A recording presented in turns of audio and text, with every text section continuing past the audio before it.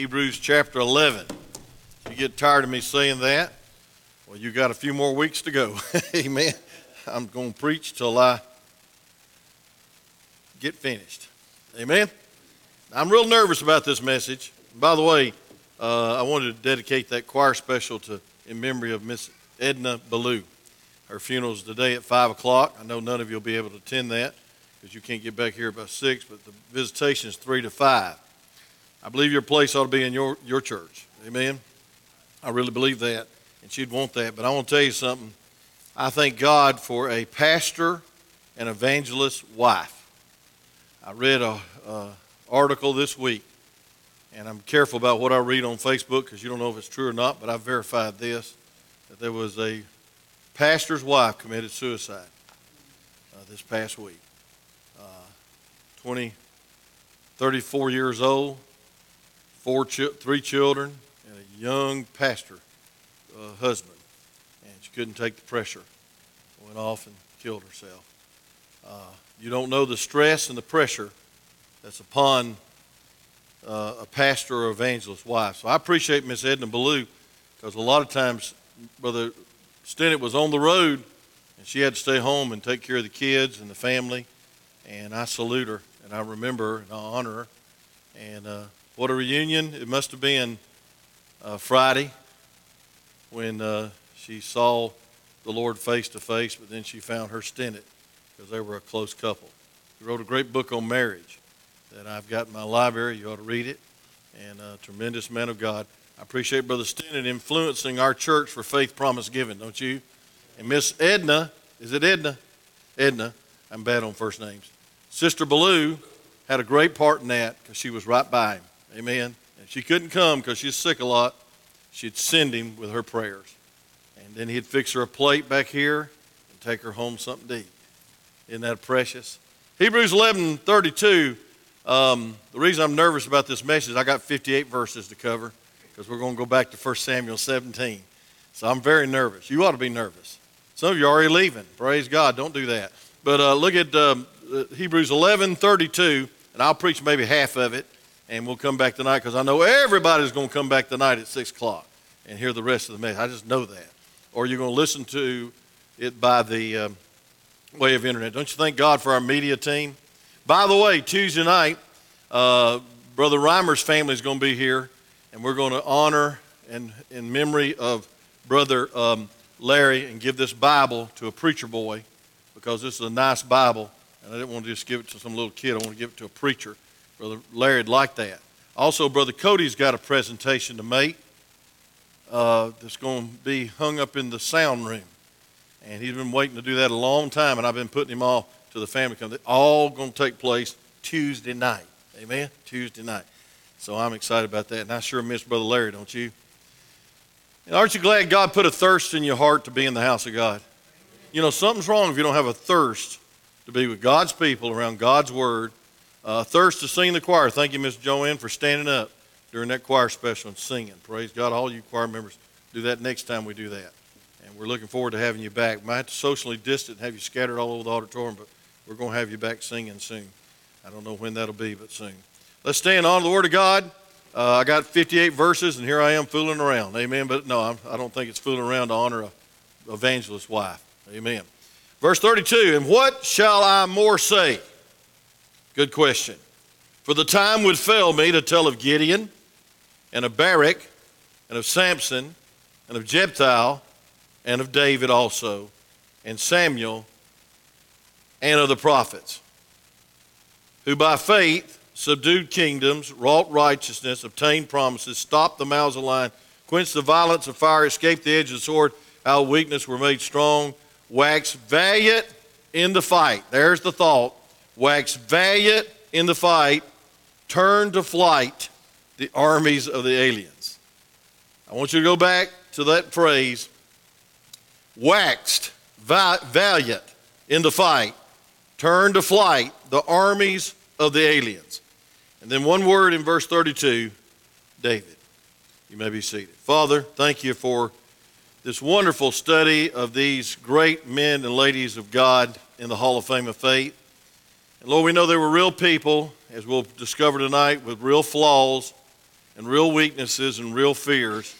But God, they lived and operated and fought and moved forward by faith. Now, Lord, help us to increase our faith this morning. And God, we need it. If the disciples have to pray, increase our faith, who are we not to pray, Lord, increase our faith? And so, Lord, please do that today. Be with those that are home, that are sick. God, those in quarantine, those that couldn't be here but like to be here. God, thank you, Lord, for health and strength to be here. And God, I want to thank you for the desire to be here. I don't know any place I'd rather be than right where I'm at, preaching the Word of God and preaching this great thought about faith. And we'll thank you in Jesus' name. Amen. All right, go to 1 Samuel 17, please. I appreciate all the good comments and thank you letters that I received this week. I appreciate the thank you letters. Had a lot of criticism, had a lot of crud come my way, but it's so wonderful to have some thank you letters on having awesome preaching in August because the message spoke to your heart these last 3 weeks. And I appreciate that so much because I came very close to putting it off. But thank the Lord. What a great message Brother Chris preached. Amen. I want you to look at 1 Samuel 17. And here's my dilemma. I don't have time to read 58 verses. So if you'll promise to me when you go to bed tonight, you'll read 58 verses in your sleep, or before you go to sleep, excuse me, or when you get up. I won't cover all of them, but I want to cover some of them because this is a great fight. You know, William Randolph Hearst, after hearing about evangelistic meeting in a Ringley Brothers circus tent in L.A., he heard several prominent people got saved during this crusade. And this magnate, William Randolph Hearst, intrigued by what happened, said 2 words to his staff: Puff Graham. Puff Graham. That was a literary term or a newspaper term to say, hey, listen, push this evangelist. Something's good about him. And within days, the world knew about Billy Graham. He was soon featured in Time, Newsweek, Life, and giving him instantaneous international prominence. And the rest of the story is history. God used Hearst to open the door. I don't even know if Hearst was saved.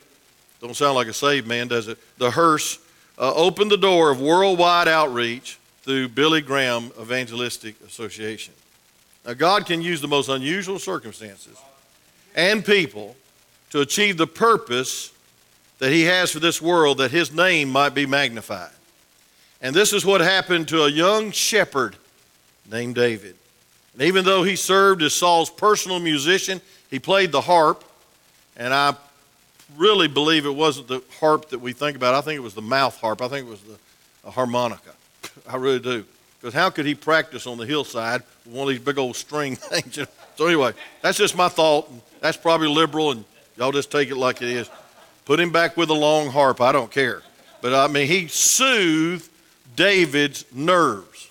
I'll tell you, one thing that's got me through this pandemic is soothing instrumental Christian music on Pandora. Now, I'm too cheap to buy the thing where you take off the commercials, so I listen to commercials every 15 minutes, but they're pretty good commercials so far. But I love that musician music, that just melodious. You can call me old-fashioned if you want to, but I like a background of some good, godly music. Because I remember those hymns when I was a kid, and so I know what they're playing. Amen? Now, you can have your metallic rock, and you can have your Christian rock. I think it makes you nervous, so I don't listen to that junk. But I want to tell you this, friend. God help us to realize that Saul's personal musician, but also he carried his armor into battle. And in Israel, they knew little about his skills and ability. But most important of all, they didn't know about his relationship with God on those hillsides. The Lord is my shepherd. Amen? And so through all this circumstance, which happens to be a divine appointment, David walks on the scene to deliver the cheese, and he hears this maniac, this 9'6" giant, blaspheming God and challenging God's army to come down and fight him. And so we see the story, and it picks up here of how mammoth Goliath was in verse 5 through 7. But look at verse 8. And he stood and cried unto the armies of Israel and said unto them, Why art ye come out why are ye come out to set your battle in array? Am not I a Philistine, and you servants to Saul? Choose you a man for you, and let him come down to me. And so he's raving and ranting and blaspheming and cussing. And he says, and if he be able to fight with me and to kill me, look at verse 9, chapter 17 of 1 Samuel. But if I prevail against, he said, I will be your servant. But if I prevail against him and kill him, then shall you be our servant and serve us. And the Philistine said, I defy, that's his mistake, the armies of Israel. This day, give me a man that he may fight together. And when Saul and all the Israel heard these words of the Philistines, they were dismayed. That means they were discouraged. You ever felt discouraged thinking the giants in your life were just so insurmountable?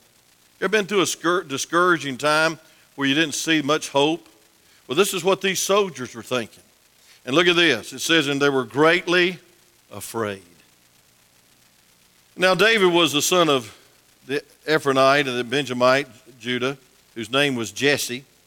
And he had 8 sons, and the man went among men of an old man in the days of Saul. And the 3 eldest sons, Jesse, went and followed Saul to battle. And the names of his 3 sons that went into battle were Eliab, and the firstborn, and next to Abinadab, and third was Shammah. And David was the youngest, and the 3 eldest followed Saul. But David went and returned from Saul to feed his father's sheep in Bethlehem. And the Philistines drew near morning and evening and presented him 40 days. And Jesse said unto David, his son, take now thy brethren an ephod of this parched corn, and 10 loaves, and run to the camp to thy brethren, and carry these 10 cheeses unto the captain of their 1,000, and look now thy brethren fair, and take their pledge. In other words, he wanted a message from his son that they were okay. Look at verse 19. Got to read this now. Hang with me. Now Saul and they and all the men of Israel were in the valley of Ephod, fighting with the Philistines, and David rose up early in the morning and left the sheep with the keeper. Look at it, took care of his sheep. And he took and went as Jesse had commanded him, and came to the trench as the host was going forth to the fight, and shouted for the battle. For Israel and the Philistines had put the battle in array, army against army, and David left his carriage in the hand of the keeper of the carriage. He was always careful to take care of everything. And he ran into the army and came and saluted his brethren. And as he talked with them, behold, there came unto him a champion, the Philistine of Gath, Goliath, by name out of the armies of the Philistines, and spake according to the same words, and David heard them. Now listen. And the men of Israel said, verse 25, you following? And have seen this man that is come up, surely to defile Israel, is come up, and he shall be that the man who killeth him, the king will enrich him with great riches, and will give him his daughter, and make his father's house free in Israel. Will have to pay tax. And David spake to the men, and stood by him, saying, what shall be done to this man that killeth this Philistine, and taketh away the reproach from Israel? Higher calling. For who is this uncircumcised Philistine that he should defy the armies of the living God? The people answered him after this matter, saying, so shall it be done to the man that killeth him. And Elijah, his eldest brother, heard when he spake unto the men. And Eliab answered, was kindled against David, and he said, why camest thou hither? And with whom thou left those few sheep in the wilderness? I know thy pride and thy naughtiness of thine heart, for thou art come down that thou mightest see the battle. But look at verse 29, business picks up.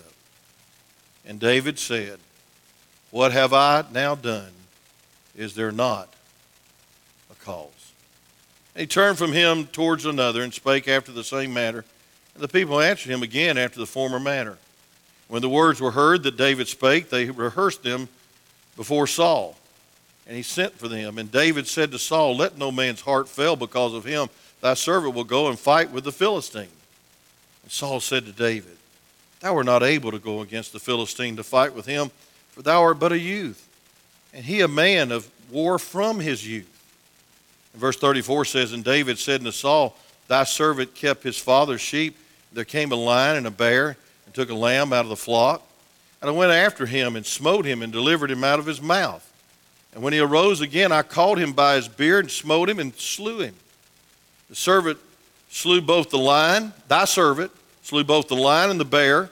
And this uncircumcised Philistine shall be as one of them, seeing he hath defied the armies of the living God. And David said, moreover, the Lord has delivered me out of the paw of the lion and out of the paw of the bear. And he will deliver me out of the hand of the Philistine. And Saul said to David, go, and the Lord be with thee. He wasn't going to go. He was the tallest man in the army. He wasn't going to go, big chicken. But David, a little shepherd. Now look at verse 38. And Saul armed David with his armor. Get this now. David was a 32 regular. Here's a 44 extra large armor. And he put a helmet of brass upon his head. And also he armed him with a coat of mail. And David girded his sword with armor, and he essayed to go. He tried to go. The armor was on. And he had not proved it. He had not proved it. And David said to Saul, I cannot go with these, for I have not proved them. And David put them off from him. And he took his staff in his hand and chose him 5 smooth stones out of the brook. Wonder why 5? Everybody says, oh, it's the number of grace. I've heard a lot of messages on that. I want to tell you why he picked 5. He was going to keep on slinging till that giant fell. Say amen. I'm a little practical when it comes to the Bible. I'm not going to spiritualize. He was going, if it took 5, it's going to take 5, Brother Bobby. He was going to get that giant. Now look at this. He took 5 smooth stones and put them in the shepherd's bag, which he had, even in a scrip. And his sling was in his hand. That's all he had. And he drew near to the Philistine. And the Philistine came and drew near unto David, and the man that bare the shield went before him. I've had 3 people leave the room that's watching by way of TV right now. Just hang in here, amen. I'm going to read the rest of these verses. It's a blessing. And it's not just a child's story, it's real life. Look at verse 42. And when the Philistines looked about and saw David, he disdained him, for he was but a youth and is ruddy and fair of countenance. And the Philistines said unto David, am I a dog that thou comest with me with staves? And the Philistines cursed David by his gods. And the Philistines said to David, come to me, and I will give thy flesh unto the fowls of the air and to the beasts of the fields. Then said David to the Philistine, thou comest to me with a sword and with a spear and with a shield, but I come to thee in the name of the Lord of hosts, the God of the armies of Israel, whom thou hast defied. This day will the Lord deliver thee into my hands, and I will smite thee, and I'll take thy head from thee, and I'll give the carcasses of the host of the Philistines this day into the fowl of the air and to the wild beasts of the earth, that all the earth may know that there is a God in Israel. And all the assembly shall know that the Lord saveth not with sword and spear, for the battle is the Lord. If you're in the habit of underlining something, that's something you ought to underline. Highlight it. For the battle is the Lord's. That's helped me. Now listen to this. And he will give you unto our hands. It came to pass, when the Philistine rose and came and drew nigh to meet David, that David hastened and ran towards the army to meet the Philistines. David put his hand in the bag. Can you see that? And he took hence a stone, 1 stone, and he slang it. I got that underlined too. He slang it. And smote the Philistine in the forehead, that the stone sunk into the forehead, and he fell upon the face to the earth. Now look what happened. So David prevailed over the Philistine with a sling and with a stone, and he smote the Philistine and slew him. There was no sword in the hand of David. And therefore David ran. You know why? He thought that old big giant was going to come too. So he ran, and he stood upon the Philistine and took his sword, Goliath's sword, and drew it out of the sheath thereof and slew him and cut off the head therewith. And when the Philistines saw their champion was dead, they fled. Hebrews chapter 11, verse 34. Now listen to this.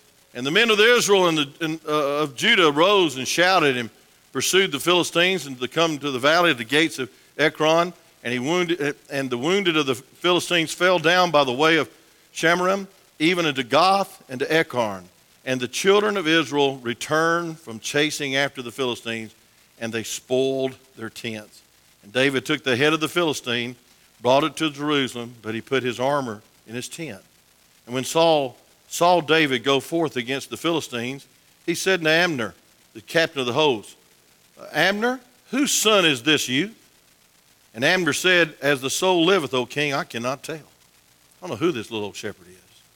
And the king said, inquire thou whose son this stripling is. And as David returned from the slaughter of the Philistines, Abner took him and brought him before Saul with the head of the Philistines in his hand. And Saul said to him, whose son art thou, thou young man? And David answered, I am the son of the servant Jesse, the Bethlehemite. Now, that's a lot of reading, but that's the Word of God. And I can't sometimes understand how people can preach and never preach the Word of God. So just for a few minutes, we got 20 minutes, plus a little, I want to preach on prepared for the battle by faith. David prepared for the battle by faith. I want you to notice, number one, the door of opportunity in this story. God provided David with a door of opportunity to prove himself, and David walked through that door. God said, I got to open up a door to prove that I'm greater than the heathen and that nobody defiles my name. And so a miraculous victory had taken place a few months back in Michmash, and Jonathan was in charge of that battle, his soul brother, next chapter. And folks, it was a great victory for Israel, and many people were killed because of an earthquake. It just destroyed the army, and they were confused, and they were disarrayed. You read it later. I could read about 10 more verses in 1 Samuel 14.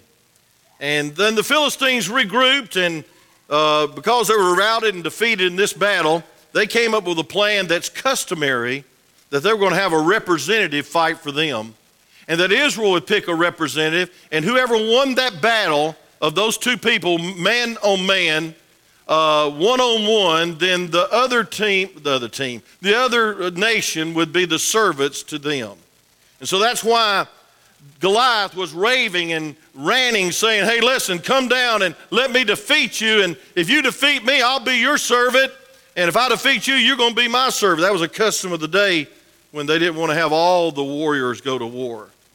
And so the Philistine warrior stood at least 9 foot 6 inches.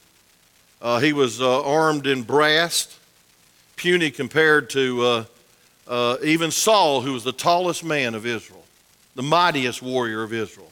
And he was cowed down, scared to death. He wasn't going to go fight that big giant. And Goliath's appearance and presence was an awesome sight. Look at verse 11. I'll just read a few more verses. In verse 11 it says, and when Saul and all the Israel heard those words of the Philistines, they were dismayed and greatly afraid. And so we see in verse 8 through 10 the challenge. I just read it. Every day, twice a day, for 40 days, the huge Philistine descended upon the valley, started raving around. I can imagine his voice just amplified through that valley. And those little Israelites were scared to death. They were shaking in their boots, so to speak. And the results was devastating. Verse 11 says they were going to be slaves to the Philistines if somebody didn't defeat this giant. Not a man dared to accept the challenge. It would have been suicide.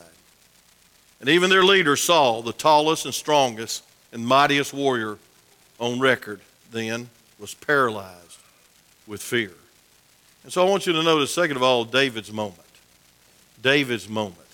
In verse 26, the Bible says this, and David spake to the men and stood by him, saying, what shall be done to this man that killeth the Philistine? He was just delivering cheese, but he overheard the raving maniac down in the valley, defying the living God and challenging Israel. And he said to this, he said, to take away the reproach from Israel. Who's going to do something? Who is this uncircumcised Philistine?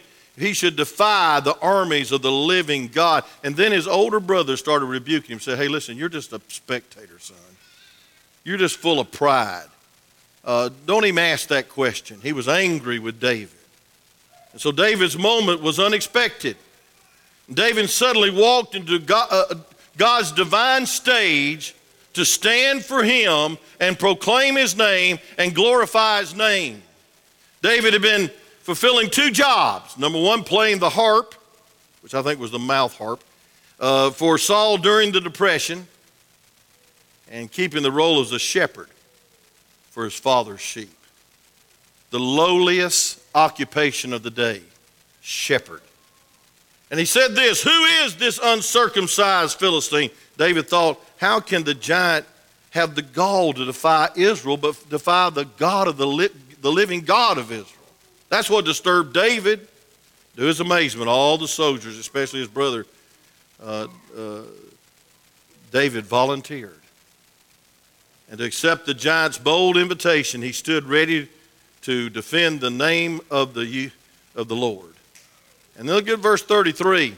The Bible says, "And Saul said to David, thou art not able to go against the Philistines to fight with them, for thou art but a youth." He says, "You're too young. For this man of war has trained since a youth to be a mighty warrior." Tried to talk him out of it, but there was no talking David out of it. And Saul had a limited perspective in the next few verses. He said, "Well, if you're going to go, son, take my armor." It didn't fit. And I don't think David ever had a piece of armor on in his life. And he put it on in submission and respect to the king that would soon try to kill him. And I'll talk to you about that tonight, preach to you. And to the amazement of the soldier, especially the brother, thought, my word, what is he doing? He's committing suicide. And so he didn't know about his special skill, though. Saul did not know about the special skill that this little shepherd boy had. A very special skill. And he didn't know, most of all, about his faith in God. Nor did he understand God's special blessing and appointment for God to use David by faith to defeat this giant. When he saw David, he was determined that he needed to carry that armor.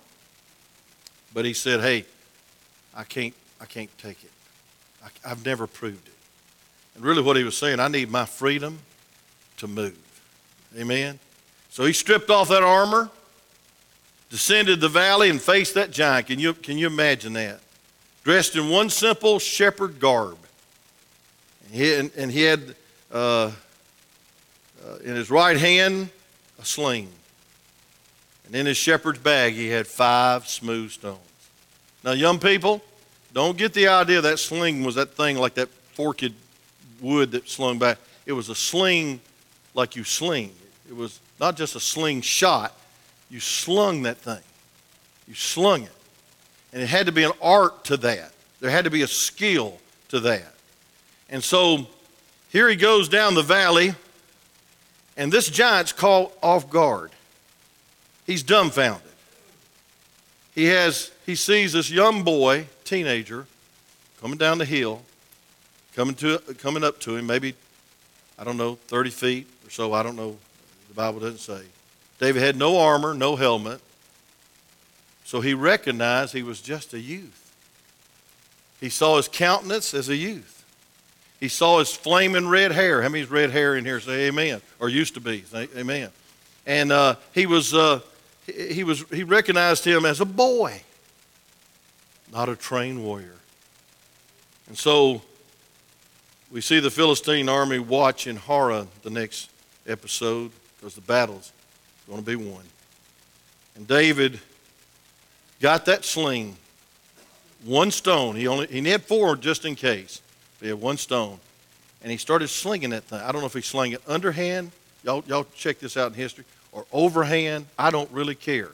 But I know one thing. It was just a strap with a pouch. And somehow you let go of one of the straps and it slings that rock to that destination. And I want you to know, friend, that the Philistine army watched in horror as he slung that rock. It hit him in the forehead. Some people say it was between the eyes, but the Bible doesn't say that. And one preacher preached here about 20 years ago and said that Goliath never had anything enter his mind like that. And he probably didn't. but I mean it knocked him out. I mean pinpoint accuracy. Here goes the rock right to his forehead. Then David runs, pulls out the sword, the Bible says in verse 51, and this was Goliath's sword. It was heavy as a lamb. But David had been used to pulling cast down lambs up, so he was in shape. And he pulled that big sword up, and he cut Goliath's head off. And the Philistines were shocked because there was victory for the king of Israel. And there was victory for the King of Kings. And there was victory for the Israelites. I want to just give you in closing what Goliath teaches us. What Goliath teaches us. Number one, self-confidence alone is a dead-end street. Look at verse 5 through 7 of this chapter. It says that he had a helmet of brass upon his head. He was armed with coats of mail, and weight of coat was 5,000 shekels of brass. That was very heavy. He had greaves of the brass upon his legs and targets of brass between his shoulders. And the staff of his spear was like a weaver's beam, and his spearhead was weighed 600 shekels of iron, and one bearer, a shield, went before him. And so we see a great warrior. And he was confident in the hugeness of his frame, his strength, his ability, and even his weapons. I want to tell you something, the Bible records it well. He had all this, but he didn't have God. Number two, arrogance. What we can learn from Goliath, arrogance leads to disaster. Look at verse 10. The Bible says this, and the Philistines said, I defy the armies of Israel this day. Give me a man that we may fight together. He was arrogant. You ever met somebody that's arrogant? They knew it all before they even thought about it. Goliath appeared to be before Israel with total confidence in his strength, his ability to defeat any man that would face him. The Philistines were so self-centered, his ego was as big as his frame, 9 foot 6 inches. And that is why he was so humiliated when a little boy named David, don't you like that song, Sunday school teacher? A little boy named David approached him. It hurt his pride. He said, why would you send a little strapling like this in my face? Then number three, I want you to learn what we can learn from Goliath is that false gods will fail us. In verse 43, you're going to notice what he said about God. In verse 43, the giant said this, and the Philistine said unto David, am I a dog that thou comest to me in the staves? And the Philistine cursed David by his gods. By his gods. Folks, the Philistine cursed David by his false gods. He worshiped false gods like Dagon and Beelzebub. Judges 16, 1 Samuel chapter 5, 2 Kings chapter 1. And Goliath was spiritually blind. He was worshiping and fighting and representing the wrong God. And then last but not least, we can learn from Goliath that tunnel vision sets up for deception. And look at verse 45. It says, and David said to the Philistines, thou comest to me with a sword and a spear and with a shield, but I have come to thee in the name of the Lord of hosts, the God of the armies of Israel, whom thou hast defied. Because of Goliath's human and pagan philosophy of life, he was easily deceived. And when David approached him with his shepherd garb and his staff and a mere smooth stone in his sling, the giant knew warfare of all kinds, but he didn't understand the strength of God and the grace of God and the might of God.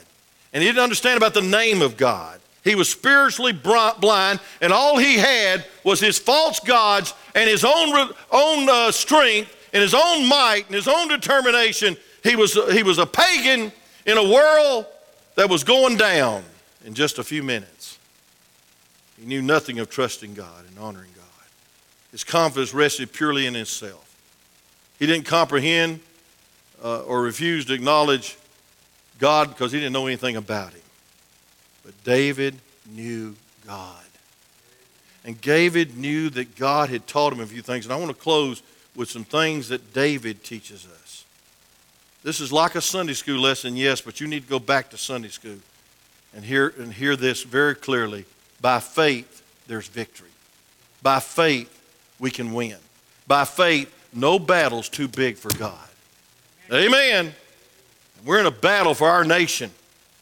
We're in a battle for humanity. We're in a battle for the unborn. We're in the battle for sanity. We're in the battle for righteousness. We're in the battle for religious freedom in our country today. You might not know it, but you are, and I am. And only God can fight this battle. And that's why God's people, which are called by his name, ought to humble themselves and pray and seek God's face. I want you to notice, first of all, what David teaches us, that God's reputation must always be first. God's reputation must always be first. I want to tell you why David won this battle. Look at verse 46. It says, in the day will the Lord deliver thee into my hands. He's talking to this big giant. I'd been stuttering like a little kid. Amen. I'd been so scared I couldn't have got a sentence out. Wouldn't you? And look at this. He said, and I will smite thee. What kind of confidence is that? I'll take thy head from thee. That old giant must have been smiling. Little old red-headed shepherd boy. Just a shepherd boy, not a shepherd man. Maybe a teenager, I don't know. But he said, this day will the Lord deliver thee into my hand, and I will smite thee, take thy head from thee, and I'll give thee the carcasses of the host of the Philistines this day, and to the fowl of the air, and the wild beasts of the earth. Now listen, that all the earth may know that there is a God in Israel. Folks, when you get God's reputation at stake, God moves. That's why you should never pray a prayer like I have lately, that God would ease up this stuff so I'd be more comfortable. That we'd ease up this stuff so we could be back to normal. No, what we need to pray for, God, get the glory. God, your name be magnified. And Lord, if you would heal our nation, it's all for your glory. If you would bring our nation together as a mighty Christian nation again, it'll be all for your glory. Folks, we should not pray for our convenience, for our comfort, for our pleasure, or for our little will. We need to pray that God's name will be known. The truth's falling in the streets. His name is being sloshed around like some kind of swear word in the United States of America. And I'm stinking fed up with it. But I can't fight the battle. I can't go up to D.C. and I can't vote, but praise God, I'll tell you what I can do. I can pray that the living God's name would be magnified through Davids that'll stand for God in their community. Amen. We need somebody that'll stand, not in their own confidence, but stand in the faith that you represent God, and that God is the living God, and that God is able. His reputation's at stake. If you want your prayers answered, church, just listen to me. You ought to pray, dear God, I'm praying this in Jesus' name and for your sake. It's not a tack on at the end of the prayer that most of us pray. I'm praying in Jesus' name and for your sake.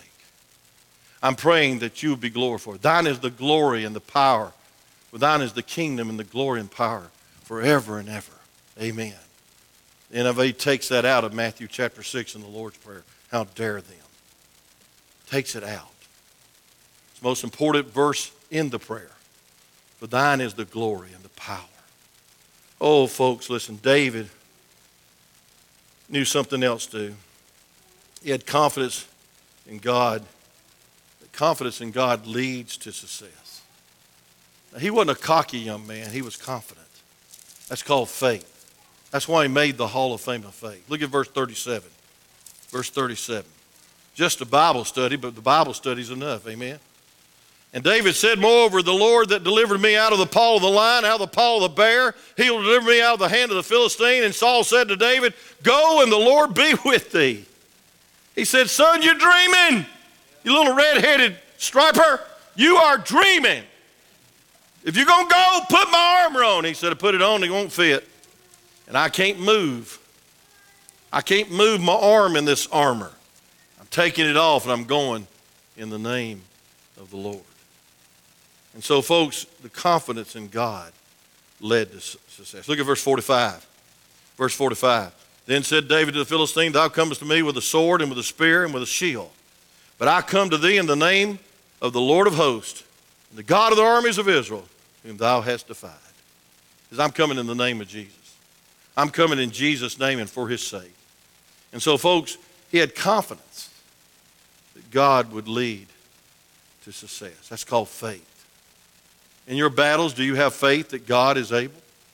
Do you have faith to realize that God can take down the giants of fear, of bitterness, of greed, of selfishness? They're all giants in our life. And then number 3, we learn from David's life, he teaches us balance is the key. Now don't get me wrong on this point. David was had an unusual skill. He knew Saul's armor would just interfere, so he took it off because he needed mobility. Mobility. He needed it. Amen? And so he had honed his skills for years while guarding his father's sheep. David believed his faith in God combined with his ability to use a little sling would enable him to bring that giant down to head chopping level. Ephesians chapter 6, verse 11 through 18 tell us that we should have put on the whole armor of God, and I believe we ought to put it on every day. Realizing, yes, we have skills. And I want to say this, friend, if God's calling you, he's calling you to prepare. And whatever room you're in, God's calling you to be faithful. God's calling you to teach a Sunday school class before you try to be a big missionary overseas. God's calling you to win souls here before you try to win souls there. He wants you to hone the skill, and it's not just a skill, but he wants you to have the confidence in God's word. He wants you to have confidence in soul winning. He wants you to have confidence in the planted word of God, say amen. He wants you to have confidence in the simple things that the world looks at and laughs at, calls it old-fashioned religion, calls it old-fashioned Christianity. But I want to tell you something, folks, God's word never returns void. And folks, let's don't take a sabbatical from handing out the word of God. I think every one of us ought to take 20 tracts out and hand them out this week. If you're scared to go open the door, knock on the door and run. I do that, and there's not even a pandemic, say amen. But the word of God will never return void. We ought to mail it out, Miss Rose. We ought to shout it out. We ought to keep the media ministry and heighten it and get more listeners. Folks, this is not a time to retreat. This is a time to advance. And David had that unusual skill that he'd honed in. He'd practiced it. I can imagine him sitting there picking off birds on a limb. Pew! Picking out a tree 50 yards away and pow, right in the middle of it. Maybe drawing a circle with some goat cheese or whatever. A circle in there and hitting that target. Wow! Every day, day in and out. Practice, practice, practice, practice. And little did he know that God would use that simple skill, that simple honing of a skill called slinging a rock, to bring down a mighty giant for God's glory. Now, folks, little is much when God is in it. It's sung a lot about this man. But folks, you better believe God's in it. And so there needs to be balance. But there's no balance unless you're on the foundation of the Lord Jesus Christ. Amen? You can be as skilled as you want to be, just like that old giant if you want to. You can be so educated that you have degrees running out your ears. But if you don't have the mighty name of God backing you up, and the power of God, and the word of God, and the Spirit of God, you will fail miserably like Goliath failed in his self-arrogant confidence. Whew. Fourth D, what David teaches us, opportunity comes when we're prepared. Opportunity comes when we're prepared. He spent many hours practicing this on the hillside probably. But in those days, a sling was a secret weapon. I'm going to prove it scripturally. In those days, the sling was a secret weapon for the army of Israel. Turn to Judges, please. We just left there last week. Jephthah was a good study, wasn't it? Some people disagreed with my sermon. That's all right. It don't matter. I appreciate the point that we're living sacrifices. Amen. But look at Judges chapter 20, verse 16. The Bible says this. I like this verse. Among all this people, there were 700 chosen men, left-handed. How many of y'all left-handed? Raise your left hand, please. Good. You can be a David. But look at this. It said this. It said, chosen men, left-handed, everyone could sling stones at a hair's breadth and not miss. Whew. You know what that's saying? There was a secret weapon for these mighty 700 chosen men, left-handed men. I don't know why they're left-handed. Some people say left-handed people are more intelligent. Shake your head right there, Ben. Praise God. I don't believe that, but it might be, because I'm looking at some of you. But no, not really. But left-handers usually are very intelligent. Very intelligent. But I want to tell you something, folks. Left-handers are nothing without a skill. But left-handers are nothing without the cause. And that cause is the name of the Lord. Say amen. And so they spent many hours practicing, and they could take a hair off a man's head with a stone. With a stone, left-handed. And folks, the weapon of the Israelites was really a secret weapon, but I want to tell you what the real secret weapon is. Romans 8:31. If God be for you, who can be against you? Romans 8:37. We're more than conquerors through Christ. Philippians 4:13. I can do all things through Christ that strengtheneth me. John 15:5. Without him I can do nothing. Genesis, I don't know the exact verse. Is there anything too hard for God? Amen. That's our secret weapon. It's called the Word of God. I got to close, but I'm enjoying this little lesson. And I want you to know this, friend. David was prepared for the moment of opportunity. When the time came, he walked right through it, opened the door to glorify God, and God put him on a divine stage, really a divine confrontation. He was minding his own business, serving the cheese and the parched corn, and trying to get a message from his brothers to his fathers. They're okay, Daddy. And he heard the railing and the ranting and the defying and the cussing of the giant, and he said, wait a minute. Wait a minute. Are you going to put up with that? There is a cause. Praise God, there's still a cause. Let me just close and say, we see some life-changing principles in this message, and I won't go into them. I'll preach them tonight. But number one of our greatest concerns should be to uphold God's reputation. The Bible says we ought to glorify God, whether we eat or drink, do it all to the glory of God. And then 1 Corinthians chapter 10, verse 11, verse 1 says we ought to tell people to follow me as I follow Christ. Amen. Don't you think his brothers were a little embarrassed when the little shepherd boy brought down the giant? Say amen, clap. Come on, children, say amen. Let's respond just a little bit. You Sunday school teachers want a little response. This old Sunday school teacher wants a little too. Amen. And then number two, let me just say this. If you claim to be a follower of Jesus Christ, his name is your name. Christian. You are to represent him. We need to be constantly, consistently bringing honor to his name by defeating the giants in our life and not letting this world get us down, and not to cow down to the temptations of this world, not to look like, act like, and react like the world. We're different. We're called out. We're living epistles. We're Davids with just a sling, but praise God, we have the foundation to stand upon his name. Number two, we must first and foremost trust God to help us achieve our goals. Proverbs chapter 3, 3 through 5, you all know it. It says, trust in the Lord with all thine heart, and lean not on thine own understanding. In all thy ways acknowledge him, and he shall direct thy paths. Oh, friend, verse 6 says, in all thy ways acknowledge him, and he shall direct thy paths. Oh, man, the Bible says trust in the Lord. Sometimes it's hard, Miss Rose, when your heart's broken, when you lose a son, when you have heartaches and pain. But I want to say this, friend. we must first and foremost trust God, and then God will give us victory.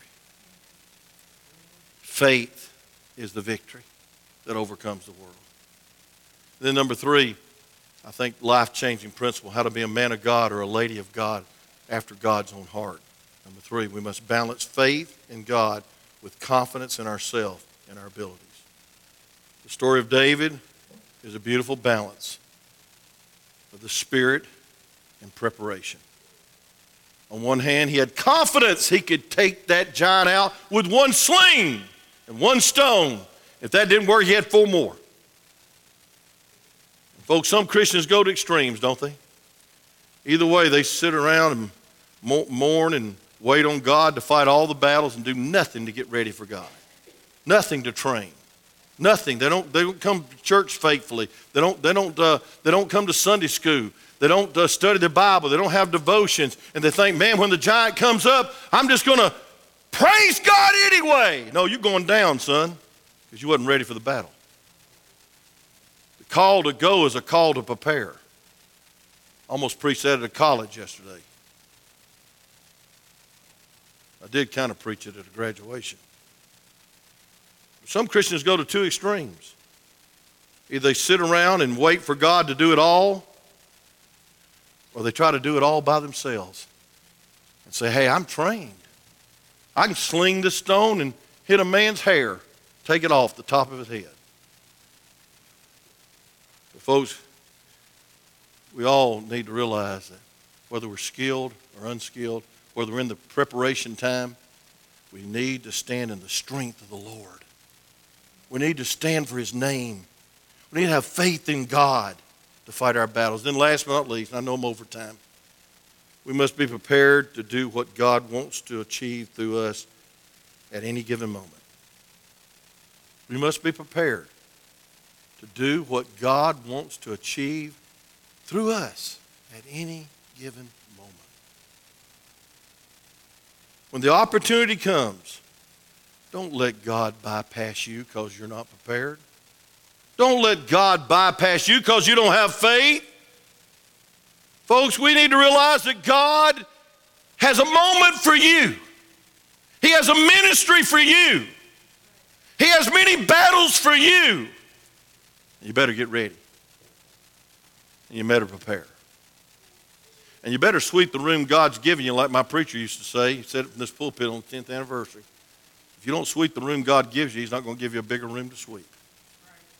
And the reason I had some confidence to come to this town and never pastored before and never really preached a lot is because I taught a Sunday school lesson and I saw God move.